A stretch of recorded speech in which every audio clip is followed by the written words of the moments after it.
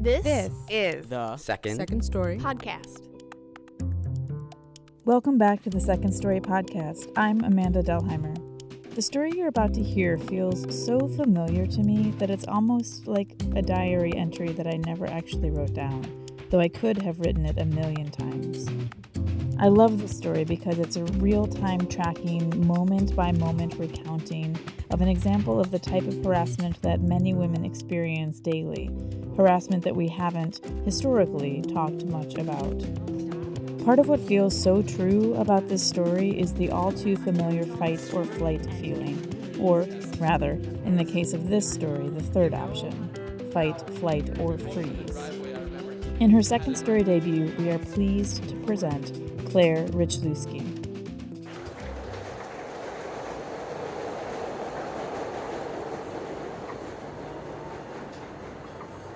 The last light is fading from the sky when I board the train at Kimball. It's not quite sun. The day has been flashes of blue and gray, and you can tell by the bruise forming at the horizon line that bad things are coming. I am going on a date. The train is rickety as ever and slow as hell. I brought a book, but I can never read when I'm nervous. The dress I'm wearing just barely fits. A summer body still with a tan left over from spending months outside. It's a thrift store find, semi-designer for $15. It snaps up in the front, cut to bring my breasts into an impressive V with help from a push-up bra. I look risky. The dress is one of those sure things, one of those how could you possibly go wrong things. One of those, well, here are my tits things. It's why I bought it.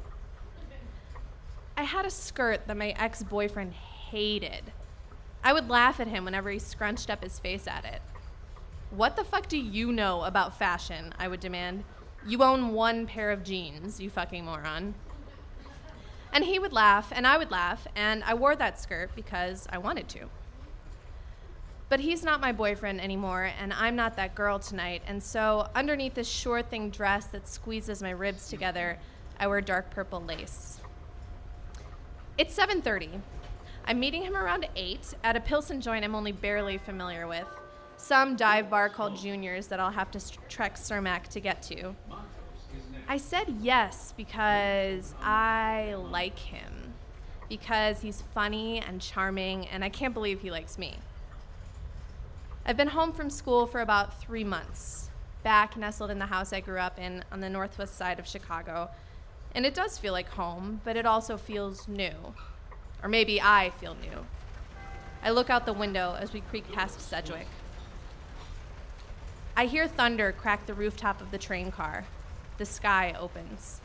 I'm glad I brought an umbrella, bringing a tentative hand to my hair, which I've tamed from its natural waves. My face is done up too. I'm hoping it keeps. My eyes are lined with what my ex called mean girl makeup.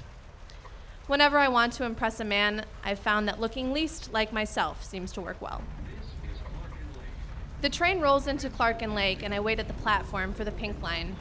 I feel my phone buzz. Still up to meet, he asks. Y-E-S, I type back. I sit down. I'm facing the doors on the left side. A man sits next to me on my right. Approaching 50, maybe, Latino.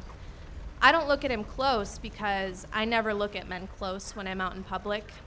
It's an invitation. He sits next to me and I can immediately feel it. Hate. Burning off him like hot coal. Smoke seems to arise, blowing straight at me off his denim jacket. I do not move, feeling my breasts suddenly heavy. He is angry, and I know it is my fault. My breast's fault, my dress's fault, my hair is too long's fault, my thighs are too thick, my ass is too big. All too much, all too woman. Pinche puta, he spits loudly. The words fall to the floor next to my feet like bang snaps in July. I don't know Spanish, but I know this. The hair on my arm raises and I jump a little, surprised.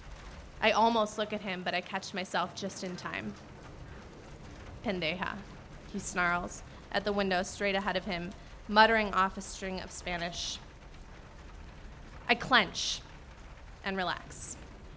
He's not talking about you, I tell myself. He's getting louder now, his tongue finding jagged edges in the air. The words are rough, bumping against the roof of his mouth, pushing against one another to come out. He's cursing, a nightmarish stream broken up by words I understand. Esas mujeres, pendeja, puta. He's not talking about you, I say to myself again. Probably just crazy. Probably just having a bad day. I've been taking the CTA since I was 14, just in time for Men in Public to start noticing me. They motion for me to take off my headphones, ask me if I have a boyfriend, ask me where I'm going, ask if they can come too. Sometimes when I decide not to answer, they ask me, "What's your problem?" I have a specific face and a specific body that I put on when I don't want a man to talk to me. Defensive, but not offensive. Disengaged, but not disinterested enough to make them angry. I shift into it now, hoping to make up for whatever wrong I have done, but he continues in a pitter-patter of shouting and hissing that is out of step with the rain on the roof of the car. Puta, he yells, as if I didn't hear him the first time. The train jerks to a stop with a theatrical clap of thunder. The conductor blares over the speaker. A branch has fallen on the tracks. The train will be stopped while crews try to clear it. We do apologize for the inconvenience. The doors slide open to reveal a platform, rain bouncing off the frame and misting the car. 2 women get off the train to smoke. Another woman eyes him, still angrily speaking out to no one, and exits too.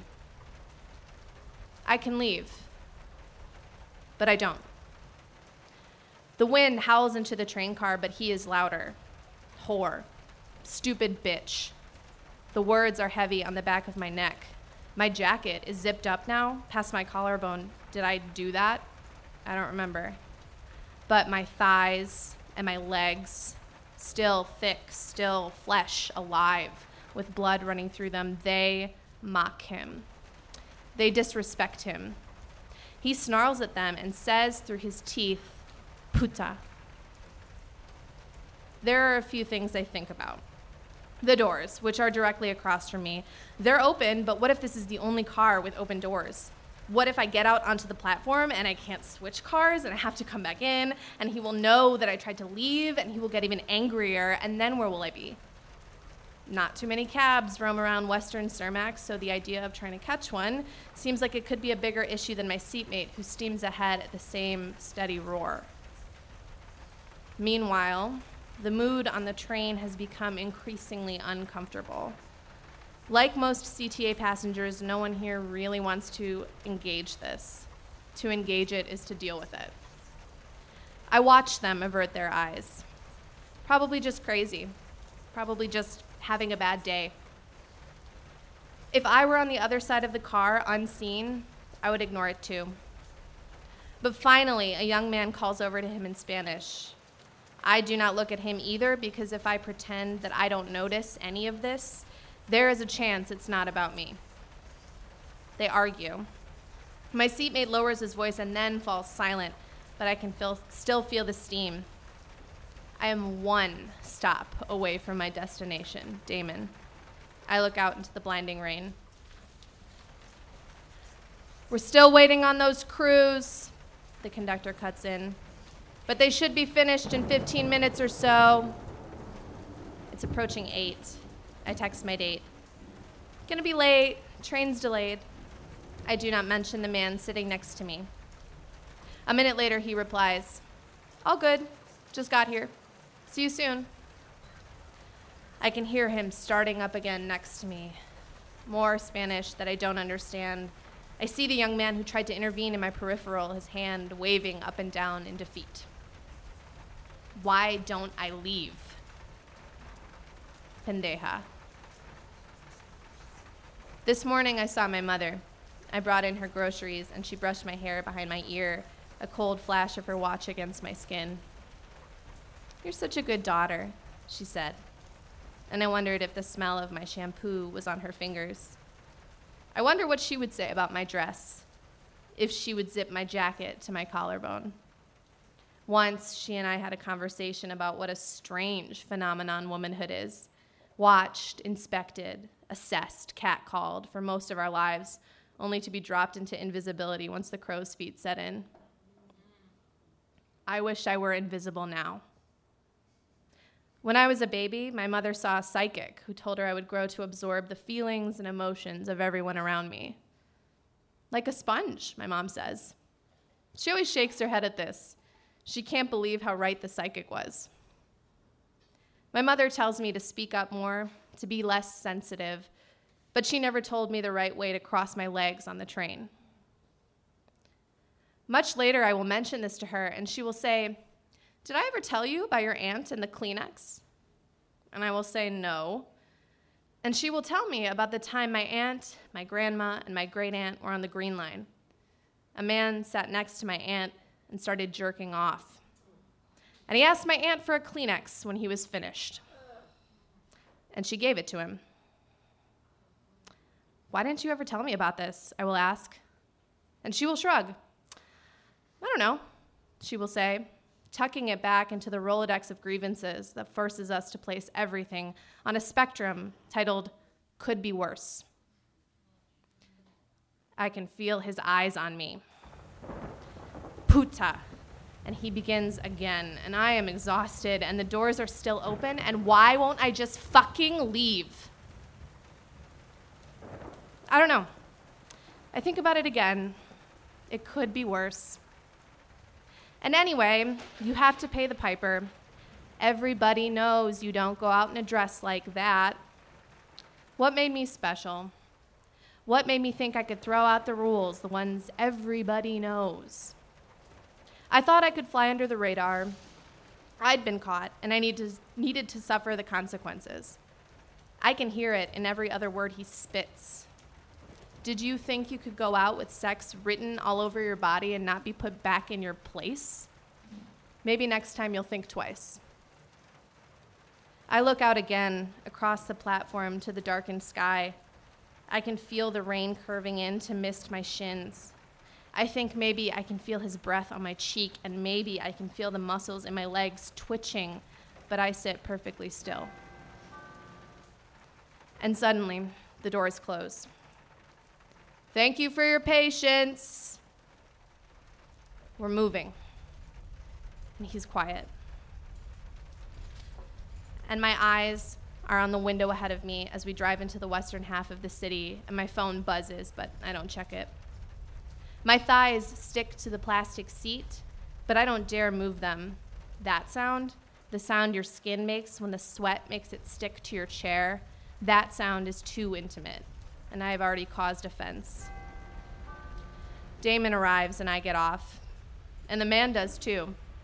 For a moment, I wonder if he will follow me, but in fact, he seems to have forgotten about his tirade entirely, wandering aimlessly to the end of the platform.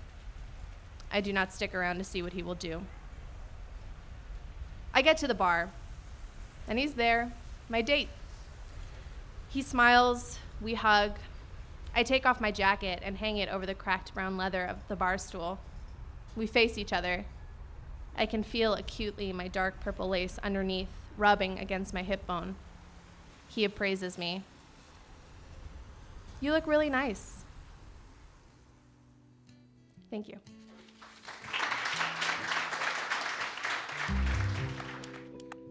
The story was curated by Aimee Tin, directed by Lexi Saunders, with music and sound design by Ben Zeman. The Second Story podcast is produced by Liv Oaf. Second Story is supported by the MacArthur Fund for Art and Culture at the Richard H. Driehaus Foundation, the Gaylord and Dorothy Donnelly Foundation, a City Arts grant from the City of Chicago Department of Cultural Affairs and Special Events, the Chicago Community Trust, the Arts and Business Council of Chicago, the Illinois Arts Council Agency, the Arts Work Fund for Organizational Development, and many generous individuals like you. I'm Amanda Delheimer, and This is the Second Story podcast.